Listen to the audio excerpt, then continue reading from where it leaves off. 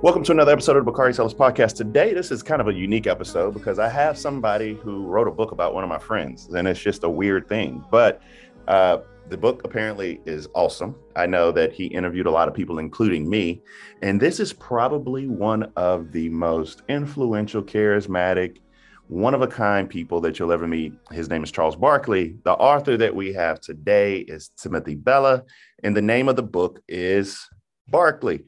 So my show is unique because we start each one of our episodes the same way, which is having our guests walk us through the arc of their career. And you're a journalist by trade. So talk to us about your various career stops that led you to the beat you have now for the Washington Post. Yeah, thank you so much again, Bakari, for having me on. So it was kind of this winding road that took about a decade, honestly, for me to find any form of stability, if I'm being honest. Straight out of college, worked at ESPN on a part-time basis, got interested in that kind of stuff. But I really was resting on my laurels from college and what I did. And honestly, I was lazy and uninspired, and I didn't really pitch any ideas or write any stories. I was just there, kind of existing. So after I did graduate school, and on to CBS News, and then eventually Al Jazeera America, where I got to travel in the field and work on a lot of interesting stories. For anyone who knows, Al Jazeera America, it shut down about maybe 2.5 years into it. I did a little bit of freelance work there on the side, mostly feature stories and outlets like The Atlantic and Esquire, Playboy, stuff like that. And then latched on to another startup called Vocative that when I got there, it took me only 51 days and the whole company shut down too. So within a span of about 16 months, I was at two places that folded. And honestly, at that point in time, I really thought that I loved journalism more than journalism actually loved me, to be honest with you. And I was looking at other possible industries. Like, do I keep going? Do I keep writing and reporting? Because this is honestly the only thing I've wanted to do since I was in middle school. Like, if that's all I did in high school, college, internships, all that. So like, if I wasn't good at this, I was honestly screwed, Bakari. So like, getting a chance at the Washington Post, I'm not gonna lie, like when they made me the offer, I just cried because I had this decade following college where I was at these good places, but they didn't last. And I was really questioning myself and what I was actually doing wrong. So to be at a place like the Post for these past years has been incredible so far. I mean, I hope that everyone listening got the inspiration out of that I did, because we all go through points where we're just trying to figure this shit out called life. And it gets kind of tough.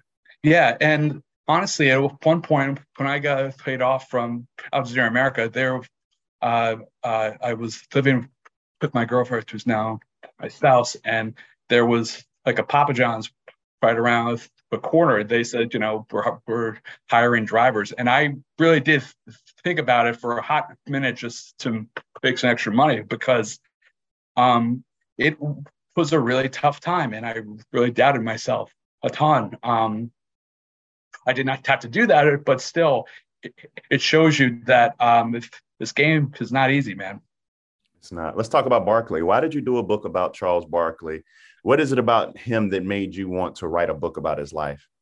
Yeah, he was definitely an inspiration for me growing up. I was, a fat, undersized Italian American kid with a speech impediment who like loved basketball. And I saw Charles Barkley and I learned about his story about how he was also fat, undersized, and at one point was not very good to basketball, and how he morphed into this hurricane, this incredible Hulk who on the court would swing on a rim like he's on a swing set. I mean, he was just incredible and talk shit the entire time too. And I'm just like, who is this guy? Who is he? So for me, early on, he gave just me a ton of confidence. I was still a very bad basketball player, but I could rebound though with my big ass. So, but as I grew older and started to understand what he was saying and doing on and off the court, I just thought that he had such an outsized presence in pop culture. And there has been one other book done on him, but it was in early 90s by Roy S. Johnson. Outrageous, a fantastic book, but obviously a lot has happened since then. So I just thought it was a great opportunity now. How much did you know about Charles Barkley before you wrote the book? I had a fair amount, just being a fan and someone who watched him every week on Turner. I read his books with Mike Wilbon and the Roy Johnson book.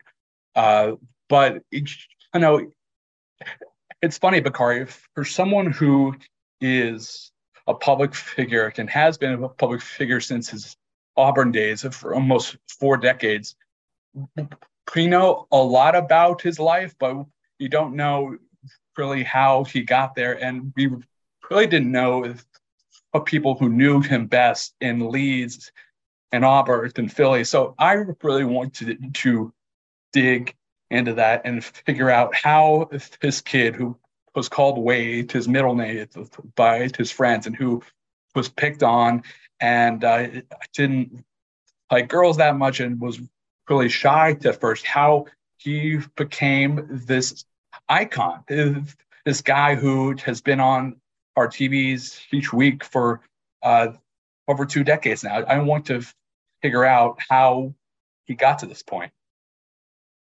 This episode is brought to you by Cars.com. When you add your car to your garage on Cars.com, you'll unlock access to real-time insights into how much your car is worth. Plus, view its historical and projected value to decide when to sell.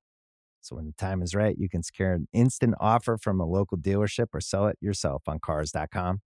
Start tracking your car's value with your garage on Cars.com. This episode is brought to you by Thomas's.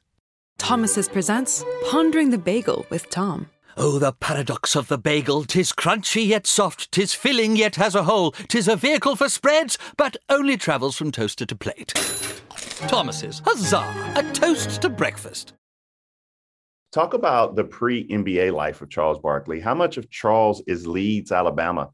And how did those early childhood experiences give us Charles Barkley? He is Leeds, Alabama, and Leeds, Alabama is Charles Barkley in a lot of ways because he attributed everything to his upbringing. And when you talk about his upbringing, you talk about his mother, Charcy, and his grandmother, Johnny May.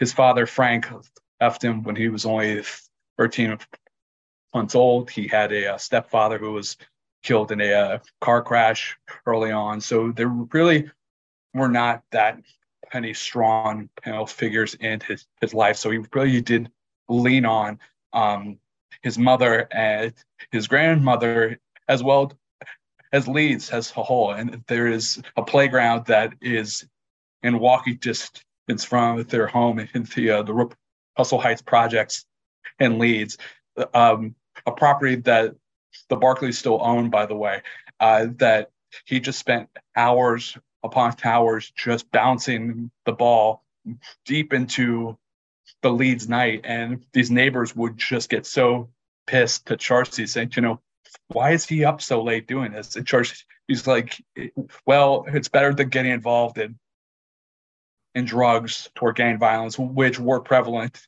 in Leeds at that time. So without Leeds and his mother and grandmother, honestly, his life could have gone in a bunch of different directions. Leeds is an amazing place. It reminds me of my hometown of Denmark, South Carolina, where we got 3 stoplights and a blinking light. It's the exact same way. And it's a really good barbecue in Leeds, too. I also feel like because he went to Auburn and let's say not North Carolina or Duke for college, people sleep on how good he was in college. Can you speak to that?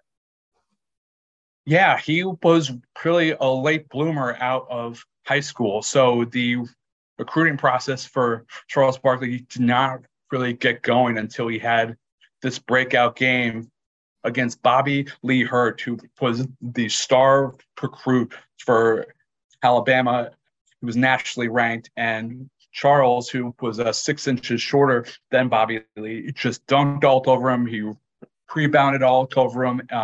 He blocked his shots, and it really opened eyes to, who is this undersized kid out of Leeds, Alabama, because no one had heard about him until then. So the recruiting process got going really late between Auburn and Alabama and UAB too, who was super good back then.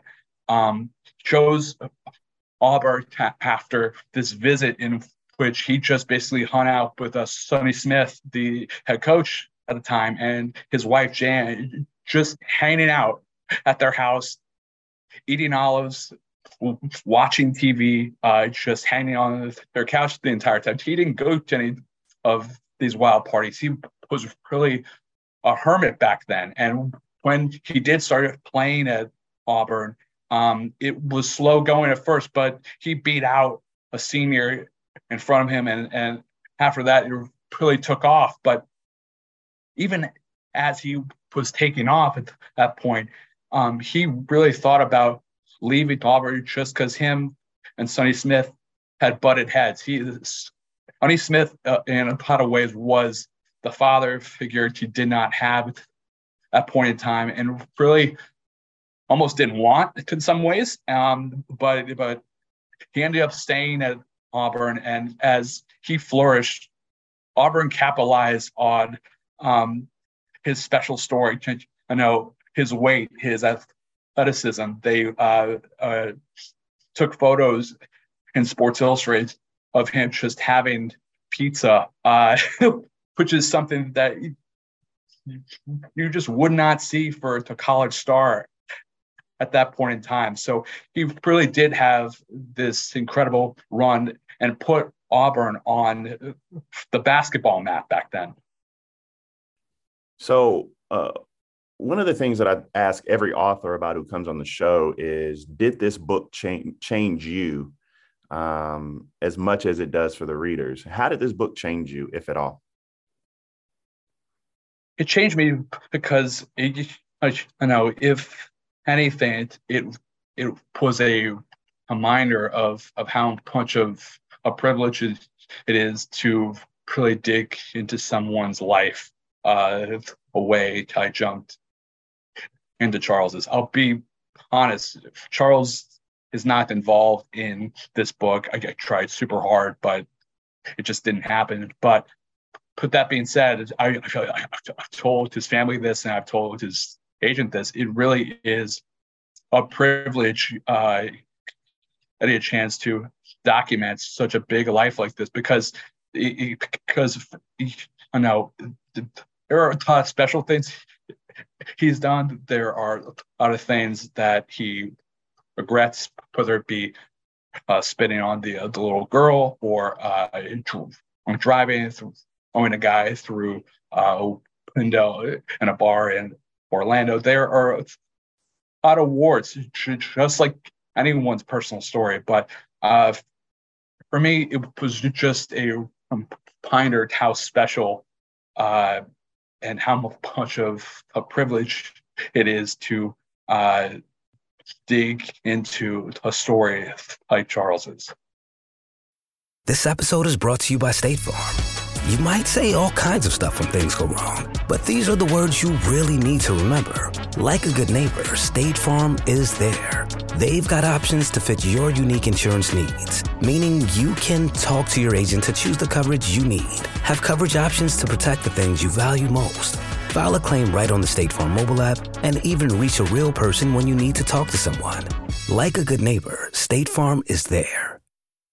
This episode is supported by FX's Clipped, The scandalous story of the 2014 Clippers owner's racist remarks captured on tape and heard around the world. The series charts the tape's impact on a dysfunctional basketball organization striving to win against their reputation as the most cursed team in the league. Starring Lawrence Fishburne, Jackie Weaver, Cleopatra Coleman, and Ed O'Neill. FX's Clipped, streaming June 4th, only on Hulu.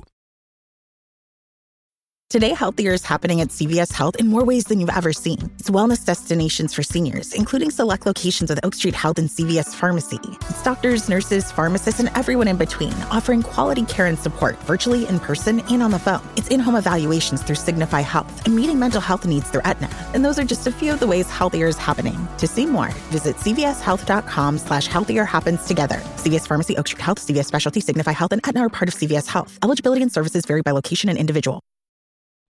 I mean, that's pretty powerful. I know that this took a lot of work. I think you said it took over 400 interviews to make this happen. Who's the audience for this book? Is it just sports fan? And if not, who do you think the non-sports fans are who only heard of Charles in passing? And what will they get out of this book? Yeah, I do think if this book has a little bit of something for everyone. I mean, we dig into his early family history in Alabama.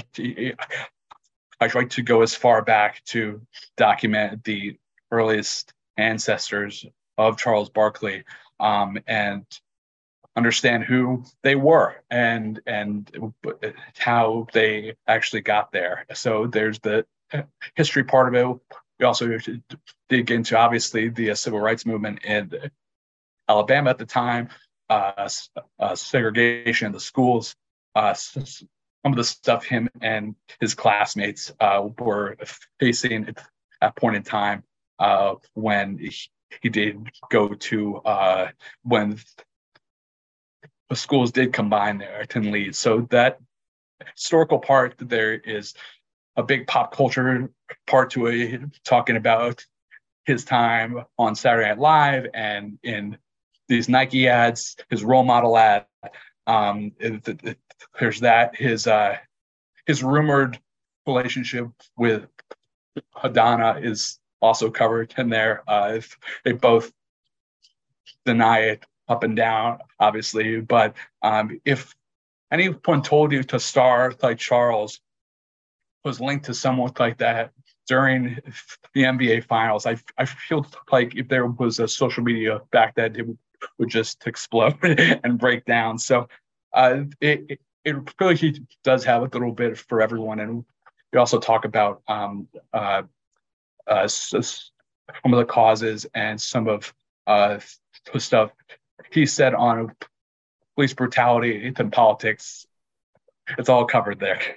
So, we're on The Ringer and we talk about sports. My question is, how much did Charles Barkley shape the 90s NBA, and how much did not winning a ring shape his career? Yeah, he was in a lot of ways the number two to Michael Jordan in that time period. I think he saw, like we all did at that point, where he stood and where his bread was actually buttered. And he saw that if Michael Jordan is Luke Skywalker, then it's going to be good for him if he's Darth Vader, but a funny Darth Vader, though, who cracks jokes. And I do think that he felt really comfortable in that number two spot.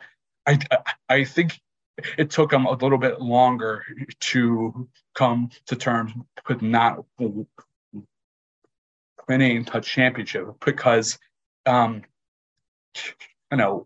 see it on TNT every Thursday now with Jack and Kenny saying, you can't be a part of this conversation, you didn't win a ring. But I do think that used to actually bug him. But if you see Tim now, he's older, he's wiser, and I do think that he has accepted and just kind of moved past that, even though he is still arguably the best NBA player to ever win a championship. So it is something that still follows him, and unfortunately, we'll keep following him.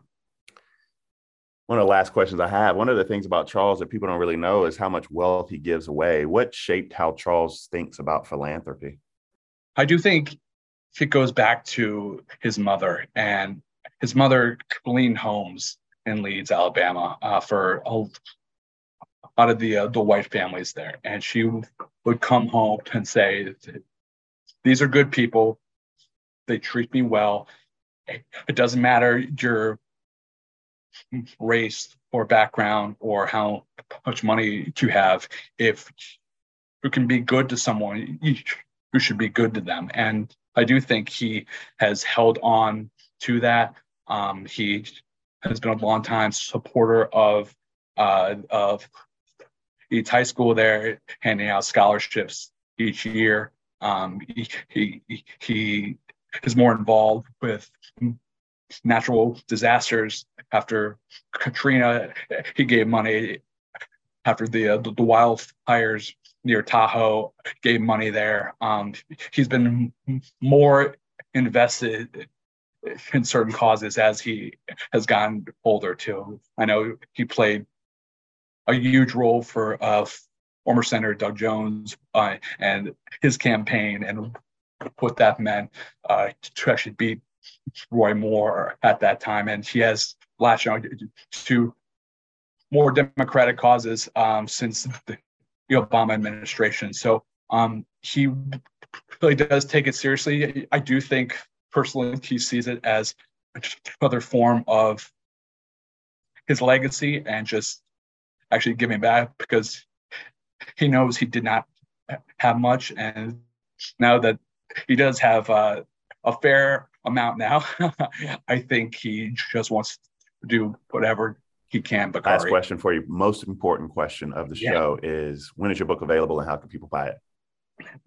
It is out right now. You could get it at Amazon, Barnes & Noble, anywhere books are sold. It's called Barkley, a Biography, and by Timothy Bella. I appreciate you, Timothy. We put this together kind of quick because I love Charles. He's a good friend of mine. And I just want to say thank you so much for coming on the Bakari Sellers podcast. Thank you so much, Bakari. I appreciate it. It's gonna be